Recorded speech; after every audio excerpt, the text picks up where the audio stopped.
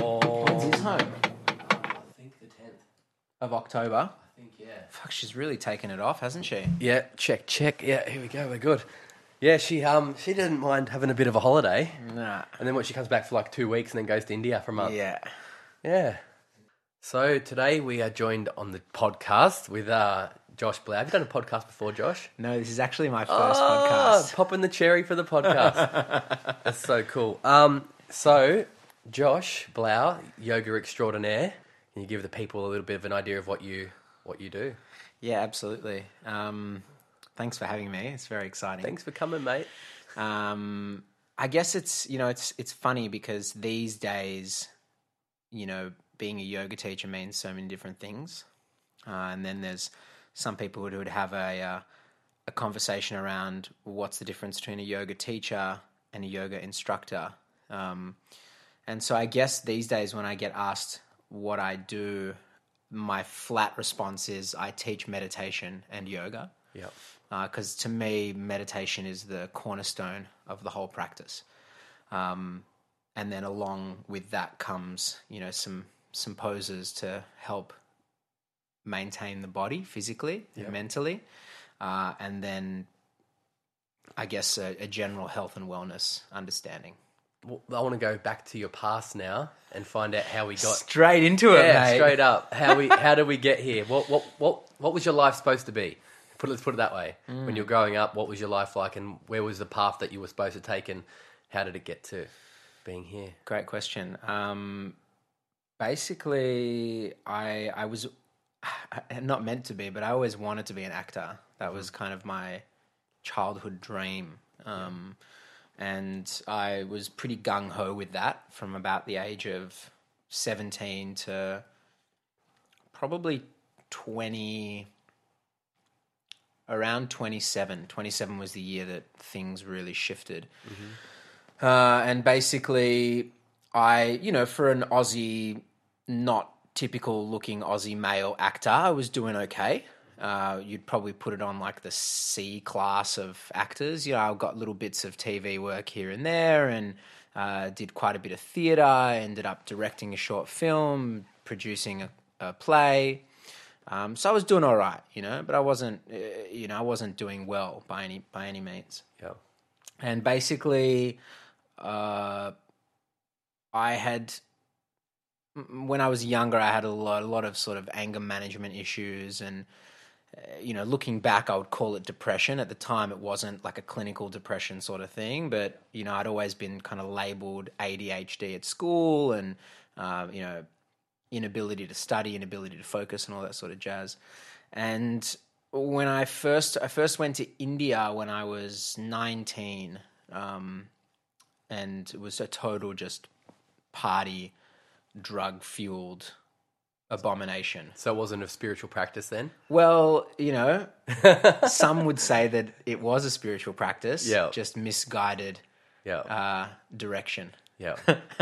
I love Tom always says that drug users are still on the path of spirituality because they're looking for something deeper. Yeah. Right? So I think that's probably what it was. Mm-hmm. It was just I was looking to the Israeli drug gurus instead of the Vedic rishis. Yeah. Mm-hmm. So basically it's a little bit of a funny story, but I it was actually the second time back to India. I'd failed uni twice, and I kind of had this whole system going where uni thought I was at home sick. My parents thought I was at uni, and I was actually just at my mate's place, just not doing good things. Yeah. And at the end of that year, I was like, I'm going to go to India again, and this time really find myself. And I went to India, and I had about a month before I was meeting up with all my friends, and I was on the train, and you've been to India. In some parts of India, Westerners can be really taken for a ride. Yeah. It's a little bit of a thing. And I'd been scammed by a couple of people, and I was very much like, I don't want to talk to any Indians. Go away. Don't talk to me. And it's funny now because I have a number of, good Indian friends. So this story always brings back funny memories. Anyway, this guy comes up to me on the train and he's like, "Oh, hello, how are you?" And I was like, "Mate, like, don't talk to me. I'm fine. Whatever you're selling, I don't want to buy it." He's like, "Oh, no, but would you like to come and do some yoga?" And I was like, no, thank you. I don't want to do any yoga. I'm not interested. He's like, "Okay, no problem." And anyway, 2 towns later, I was in Udaipur in Rajasthan. I randomly bumped into this guy on the street. Yeah. And he, Indians are so friendly. He comes up, he's like, "Oh, my friend, come and we'll do yoga together." And I was like, no, I was so resistant towards it. But then something was just like, okay, I bumped into this guy again. There's got to be something going on here. Yeah. So I went with him and we went up onto this rooftop and he literally just taught me like 8 really simple poses, which are kind of more of the traditional poses: headstand, shoulder stand, cobra, down dog, a couple of those ones. And he took photos on my camera so I could always look at them. And basically he's just like, "Do this every day in the morning." And I was like, "Okay, no worries." Yeah. And I started doing it every day. And after like 2 weeks or 3 weeks, I didn't know what it was at the time. In hindsight, I understand. Yeah. But I just started feeling better. And I started feeling less anxious, and I started feeling less aggressive, and I started feeling less stressed. And it wasn't that I kind of went crazy and stopped doing all the things I was doing. I just started incorporating this into my day. And I kind of came back from India that trip. I was there for about 3 months. I came back from India that trip, and all these things dawned on me. I was like, I got to finish uni, which I ended up finishing. And I got to start changing my attitude, because all of this depression and aggression mentality, it just ain't serving me anymore. And I really don't think I would have realized any of that had I not had this yoga practice, even though I didn't realize it was because of the yoga practice at the time. Yeah. And so it was a really small shift of telling myself, well, I'm just going to start being positive. I'm just going to have this positive mentality. And it took about 2 years for that to really solidify. Anyway, fast track 2 or so years, yoga was becoming more and more popular. Bikram was really popular at the time. And, as most good stories go, I met this girl and she was doing Bikram and she was like, "Hey, do you want to come and do yoga?" And I was like, "Yeah, I'm a yoga pro. I'm like, I can do anything. Yeah, let's go." And so I went to this Bikram class with her and it destroyed me. It's, 40 degrees, very advanced poses, and I was dying. But again, it hooked me, and I just kept going and going back. And then that went on for a couple of years. And then fast track another few years, I went to LA as an actor with my girlfriend at the time. And she was doing her yoga teacher. She went to look to do her yoga teacher training right around the corner from my acting school. And little did we know it was one of the sort of most popular studios in LA at the time. And this was right before the whole Instagram famous yogi sort of thing, where there was still a lot of clout around teachers based on just the fact that they were teachers. And not that there's anything wrong with the whole Instagram yoga situation. It's just that this was before then. So there was a lot of popularity around these teachers purely because they were incredible teachers. And so I ended up getting free yoga to work at the desk, and I just started doing it twice a day. I had a lot of spare time in my acting, in the acting course. A lot of downtime. Yeah. And I just had nothing else to do. She was doing her teacher training, and I just kept doing class after class after class. And, this had been now maybe five or so years of really continuous yoga practice. And I started to notice my knee pain went away. I had patella tracking in my knees, which, the one of the best surgeons in Melbourne told me that the only way I would get rid of it is through surgery. And it turned out that my hips were really tight, and my hips were pulling on my ITB, and that was pulling on my knee, which was causing the patella tracking. And so my knee pain went away, and then I started losing weight and naturally feeling strong. And I decided to experiment with not eating meat. And all these little things just started to change, which again, at the time, I knew it was the yoga, but I didn't fully understand the scope of it. And then basically I came home, and yoga was the anchor in my life. So I continued acting, and I was doing considerably well, somewhat well. And yeah, I remember the turning point. It was about 27, and I remember going into it. It all kind of happened at once. I remember going to this bar and seeing one of my friends, 35-year-old male actor, who just looked really tired. And we chatted, and he was telling me he was trying to support 2 kids and working at a bar, trying to make it as an actor. And I think maybe because I was getting older, it scared me. And I was like, wow, I don't want to be that. I don't want to be, when I was 19 and when I was 21, I was willing to put everything on the line, and I was definitely more carefree about committing my life to being an actor. But I think the older I got, the less I wanted that challenge of lifestyle. And as that was happening, my funnily enough, my ex, who's now my business partner, which this was the very beginnings of our professional relationship, needed a teaching partner. And we'd been broken up for a while, and she was like, hey, I need someone to come and teach with me. Do you want to teach with me? And I wasn't a teacher yet. And I started to notice that when I went to classes around Melbourne, teachers and other students would be like, oh, hey, how'd you do that pose? Because I'd been doing it now for so long, and I'd had all this experience in America. Coming back to Australia, things like handstands and I guess what seemingly would look like advanced poses were quite easy for me. And no one was really doing that sort of thing here.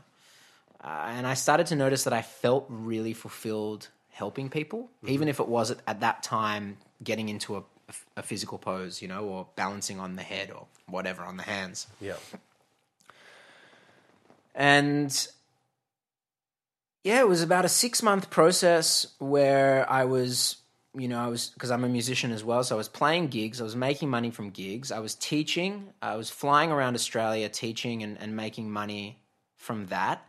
And it's like I'd forgotten about acting. I'd forgotten that I was an actor. I'd spent about 3 months in this kind of new lifestyle and fit and trim and healthy and happy and all these things. And it was like all this stuff was happening inside that I didn't realize, that I kind of said to myself, I was like, wow, is this what I want to do now? Is this my new career? And I remember it so clearly. I went to this audition, and it was the start of the year when I turned 27. And I was starting to audition for more, what they call them, leading man roles. And it's very important for the leading man to have a very chiseled body most of the time. And so in a lot of those auditions, particularly ones for the US, the initial prerequisite is to take your shirt off. And I've never been like a very typically fit, strong, or let's call it cut guy. So that was always quite intimidating for me. And I went into this audition, and the lady was like, okay, what's your name? Josh Blau. Where are you from? Da-da-da-da. What's your agency? Da-da-da. Okay, can you take your shirt off now? Shirt off. Now turn around, please. Okay, now do the scene. Yeah. And it really I always knew that it was very rarely about the acting in the acting industry. Yeah. But it dawned on me. I kind of said to myself, I'm like, I'm never doing that again, and I'm never auditioning for anything ever again. I'm done. And I went and got a job for Lululemon. It was either Lululemon or Apple. I'd kind of gotten in with both companies, and I got a job with Lululemon. And I started working for Lululemon, and kind of said I want to go and do my teacher training. And then I went to do my teacher training at the same place that my ex had done hers, and I was there at that time. And yeah, basically went and did that. 6 months later, came home back to Australia and started teaching full time. May I ask what it was like taking both of those career paths? How did the family feel about it, if you don't mind me asking? Well, let me tell you, as Jewish parents, the game plan was always have a child and hopefully they'll be a doctor or a lawyer or a banker. So I can only imagine they're surprised when you said, I'm going to be an actor. Well, yeah, I think, they knew that I was not going to be that guy, because from a very early age, I never did well in maths. I never did well in English. I really didn't do well at school. Sound like me. Sounds like a lot of people, right? Yeah, that are now awesome and creative and successful and really wonderful people. But yeah, there was just this. Only until music and theatre came along at school that I was somewhat engaged. Yeah. But, my parents had tried to get me tutors, and it was like they really wanted me to go in that direction. And when I told them I was going to do events management, that's what I studied at uni, they were really happy because they were like, oh, it's a degree or a certificate that, we'll be able to guarantee income, because that's what it is at the end of the day. Mm-hmm. And I get it. I get where it comes from. It comes from a good place. But, it was funny because I was like, yeah, I want to be an actor. And it took them about 5 years to just begin to accept that I was going to be a full-time working actor. Yeah. And then by the time they just learned to accept that, I was like, well, actually, I'm going to become a yoga teacher. What? And I think for them, it was a little bit of a, my mum would still go to me, a year or two after I'd been successfully teaching in Melbourne. And when I say successfully, I mean like I'd gotten work and I was making a sustainable living. My mum would still be like, Joshua, it's not too late to consider learning a trade, like being an electrician or carpentry. And I was like, thanks, Mum. I just don't feel like that's my calling. That's my purpose. And for Eastern European middle-aged woman, it's hard to understand what calling is or what purpose is, given what they've been through in their generation. Mm-hmm. My dad kind of cottoned on because he knows that the health and wellness industry now is a thing. Yeah. So he's like, okay, good. Well, do something with it and, do what you can. Yeah. So it was always, always a funny thing, the relationship with parents. So you don't get them out on the mat? I actually do. You do? So my dad comes to me once a week and I do like a very particular kind of yoga therapy thing with him, and I give him breathing techniques without him realizing. Yeah. And he sort of,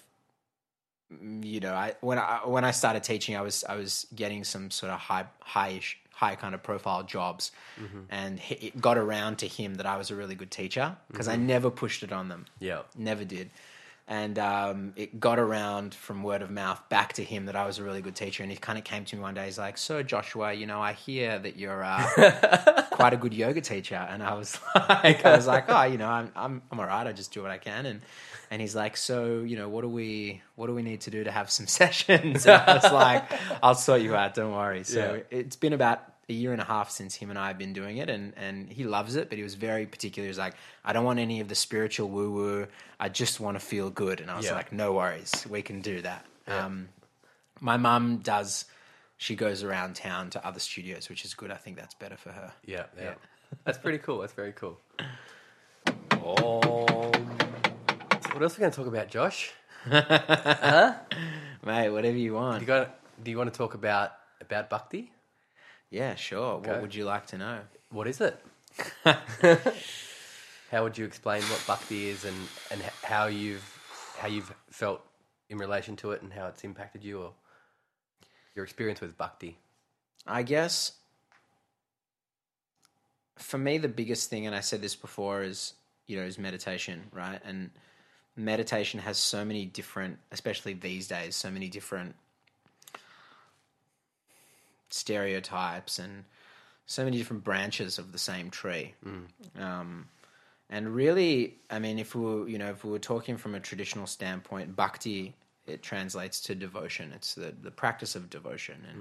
And really there's a number of layers within that. So the kind of first layer is, in India, you'll often see the Hindus praying or chanting or performing ceremony to, Ganesh, the elephant god, or Shiva or Krishna. And there's a real strong level of devotion, seemingly, to this expression of the divine, expression of God, or whatever you want to call it. But ultimately, and if you talk to any master or you sit at the feet of any master, what they'll express and what they'll tell you is that it's actually a representation of a state of consciousness within ourselves.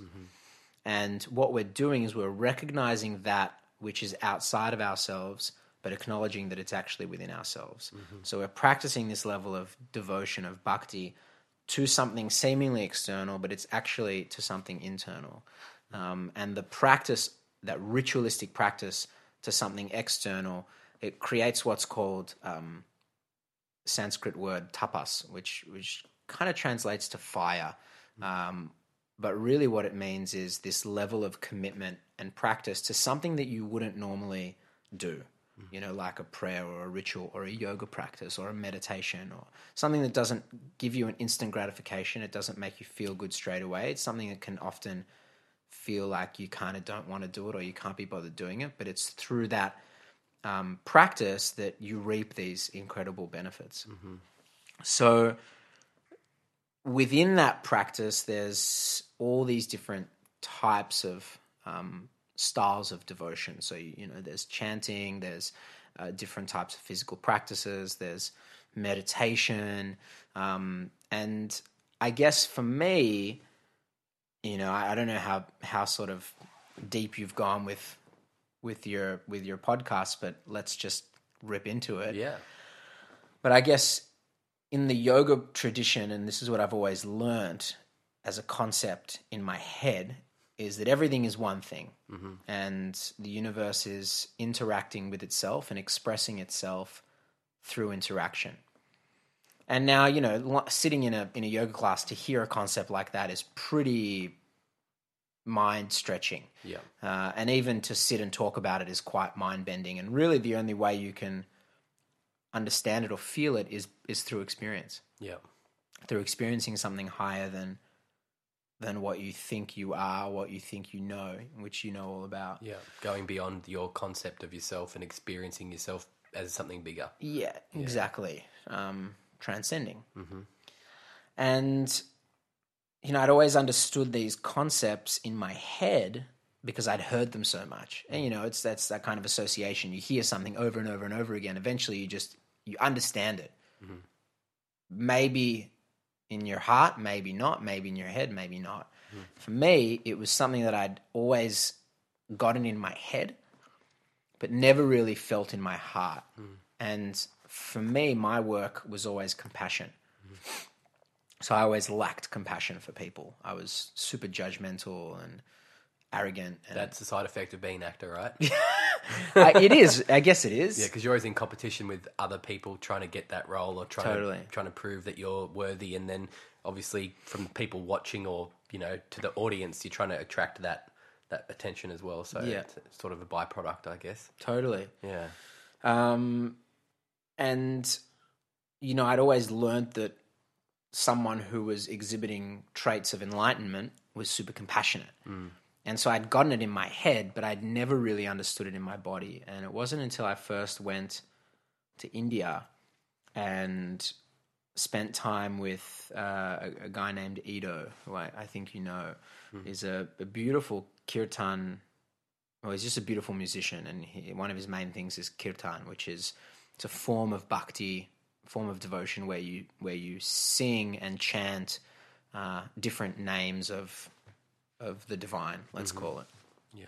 And, Krishna and Shiva and Ram and all these guys. Which is something that is funny because I absolutely love this. I love kirtan.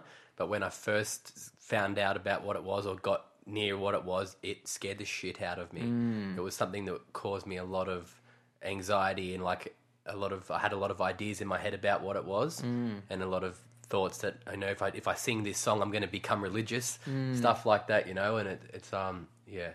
Totally, and I think it's a huge kind of when the student is ready, the teacher appears kind of situation because 2 years before I'd met Ido, I'd been exposed to kirtan as well, and I had really similar feelings. Yeah, it was more.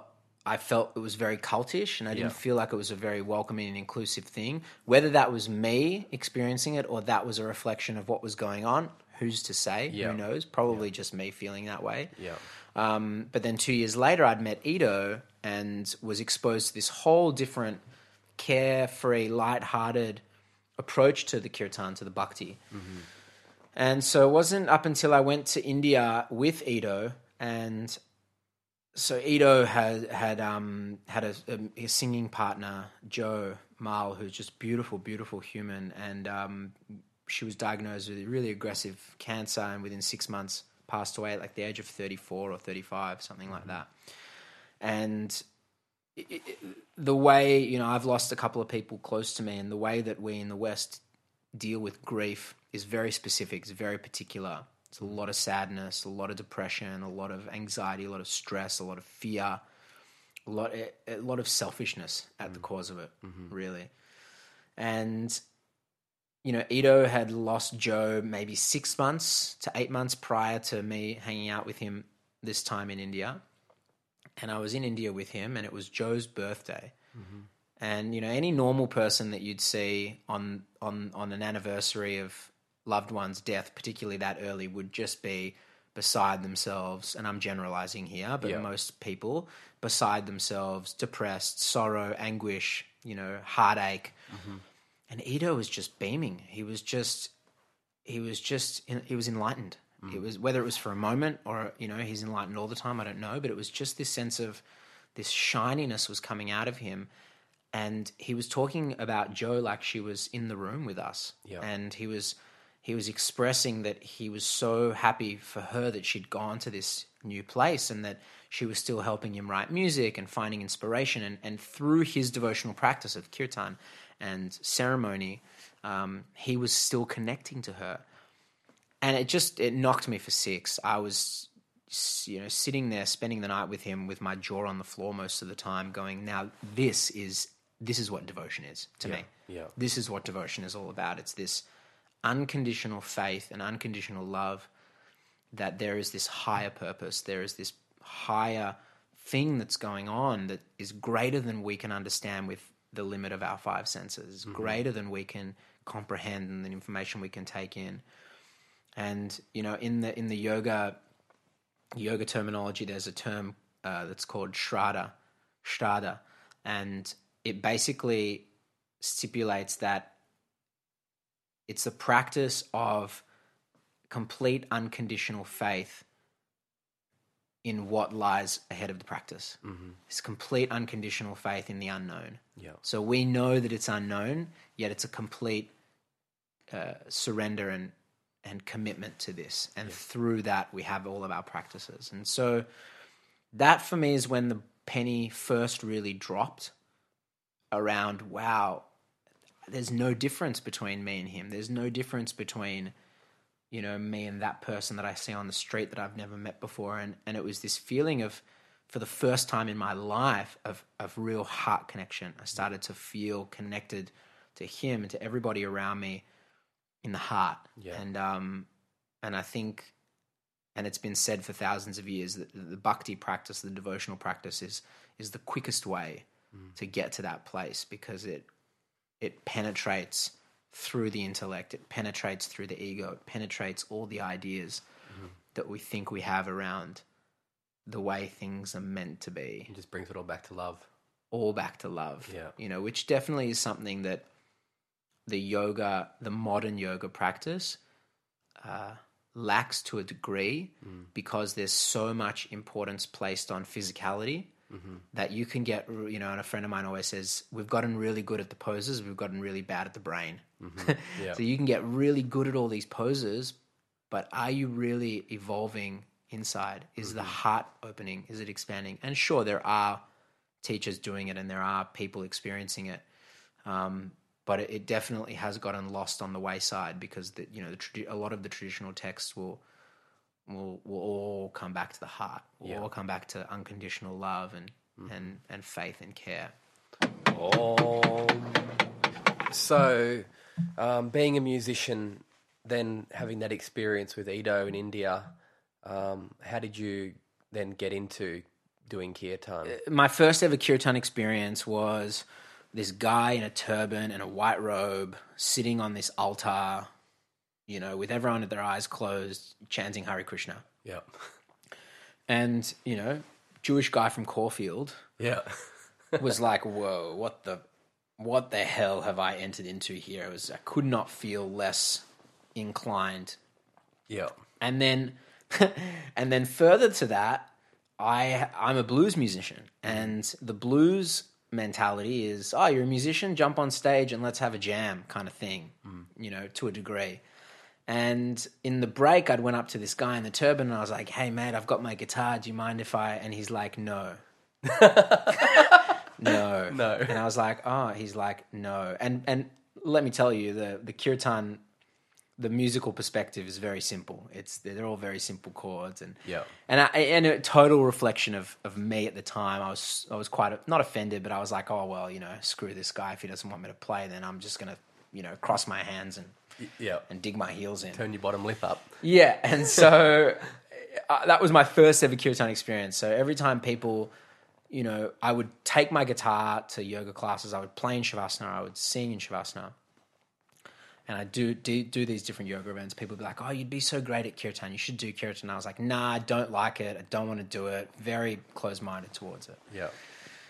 And anyway, I was at a close friend's house, and this friend had invited Ito and Joe. This was when Joe was still with us, from Sydney, because they were based in Sydney, down to Melbourne to do a kirtan. I went along, with fresh eyes, and they just brought this. They were giving everybody instruments. They were encouraging everyone to play. They were encouraging everyone to sing, and there was just this. You just felt the love, Whereas with this other person, it felt. And look, maybe it was just my interpretation, but it felt it was very much about him, him doing the kirtan. Yep. And I was like, wow, this is actually really cool. I had a really, really fun time. I didn't get into the actual chanting yet, but I was like, this is a really fun experience. I'm having a really good time. Everybody's really happy. There's something here. Mm-hmm. And at the end of that, Pete Cooper, a good friend of mine, got up, and it was his house, and he was like, all right, well, we're going to do this again next week. So, who wants to lead the kirtans? And everyone pointed to me and another friend of ours, Yolanda, because we're musicians. Yep. And I'd never done any kirtan before, and I was like, no way. And they were like, nah, you'll be fine. And I was like, okay, this is going to be a bit of an interesting experiment. Yeah. And so I started listening to some of, the modern kirtan players, specifically Krishna Das. And Krishna Das. We love him. Yeah. And basically I started to notice that he had a lot of blues and a lot of pop rock and roll in his style, and it really resonated with me. And I started doing these kirtans every couple of weeks, and it was just a wonderful experience. I was fortunate enough in later months to meet Krishna Das in the States, and he was super welcoming, and funnily enough, he was actually a blues musician, messed up on drugs and depression before he got into the kirtan scene as well back in the 70s. Yeah. And I felt like a real connection to him, because of that. And he, he always said that this, it's not chanting to some god out there, Krishna or Vishnu. That's the modern colonization of Hinduism. Yeah. But in the ancient Vedic practices, which was not a religion, it was a set of guidelines for anyone on how to live in the world. And Kabbalah has the same thing. Yeah. Ancient Eastern Chinese traditions have the same thing, stemming back from Buddhism. It was not a religion. Mm-hmm. And at least from what I understand and what I've been told. Yeah. And it was this sense of you're praying to yourself. You're praying to find strength in yourself. Ganesh, for example, is the remover of obstacles, or the protector. You're invoking that force within yourself that removes obstacles. You're invoking that power within yourself that protects. Or Shiva, the destroyer, who come and destroy anything that's stagnant in your life. You're invoking that element in yourself to move through whatever it is that's stagnant in your life. Yeah. And that really resonated to me, particularly because, Bible school at a young age, any false gods, no. Ten Commandments and all that sort of stuff. Thou shalt not, worship false gods and all this stuff. So that was always a little bit of a thing for me. And it was really liberating to hear that perspective, because that resonated the most to me. Yeah. It's the only set of guidelines. Instead of using the word religion, let's say set of living principles that I've ever come across that have just been all inclusive. Yeah. They don't exclude anything. Whereas, Judaism and a lot of these other religions, they tend to exclude a lot. And some of them are based in fear as well. Like, if you don't do this, something bad's going to happen. Yeah. As opposed to just like, here's the way to love. Yeah. Come towards love. As opposed very controlling mentality. And each has their place and each has their own. And everything I'm saying here today is just my view and what has worked for me. You know, I would by no means say that everyone has to do this or what I'm doing. You know, I just want to put that disclaimer on. Yeah. It's something. It's very interesting for me, going to kirtans and then getting past my own self-conscious sort of not being able to sit and sing in front of other people because I'm like, what are they thinking of me? Once you get past that voice in your head telling you that everyone cares, that no one actually does care, and then enjoy the experience, I found that from the experience into the next day is just like a natural high coming from the group energy that you just feed off, and it becomes almost a little bit addictive to jump into it and experience that. And it's liberating. Yeah. You know, the amount of people I've had come up to me after a kirtan and just say, you know, people say thank you, and I try to say, you know, you're welcome, but it's the practice. It's not me. You know, it's you diving into the practice. I'm just here kind of guiding the show a little bit, but it's really you. You know, you're putting in the work. And the amount of people that would come up to me, though, and say, you know, I've never had the ability to sing in front of anyone else before, and I found myself just yelling at the top of my lungs. And for a lot of people, like, that's powerful to get through that experience, because ultimately it represents everything else that's going on in their lives. You know, what else are they afraid of? What else are they not willing to move through just based on their own fears? So that to me has always felt really empowering and fulfilling to just be part of that experience. Yeah. Which now feels, you know, much deeper than teaching someone how to handstand. Yeah. Which is still awesome and valid, totally. Yeah. And for a long time was my thing, was what I loved to do, and still has its place, and is a great fear crusher, teaching someone how to do a handstand. But this really feels like another layer has now been uncovered, you know, in this whole yoga game. Yeah. Oh, that's weird, hey, because like we're talking and like normally we just talk shit.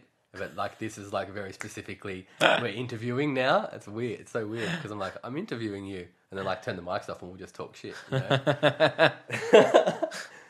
Oh, that does go quick. I mean, you're probably 5 minutes of jargon that you'll cut out of there. Oh, maybe I'll leave it in there. Are you gonna have the the cool music like Tom's at the start? I've got a thing. I've got another. That's my thing. Cool, man. Yeah. Well, thanks for having me. Well, thanks for coming. Is there anything else you want to talk about? We want to get you to give the good people your information if they want to follow you on the Instagram, or they want to find out who your teacher trainings are or your classes are. So yeah, awesome. Do that. So we'll leave some info in the links anyway. But for those of you listening, if you could pull out your phones right now and jump on Instagram. So it's Josh_Blau BLAU_yoga. That's my yoga page, and then I'm part of a really awesome group called the Om People, which is Om People Yoga, OM People Yoga. They're also on Instagram, and we run teacher trainings, postgraduate teacher trainings, workshops, and retreats all over town.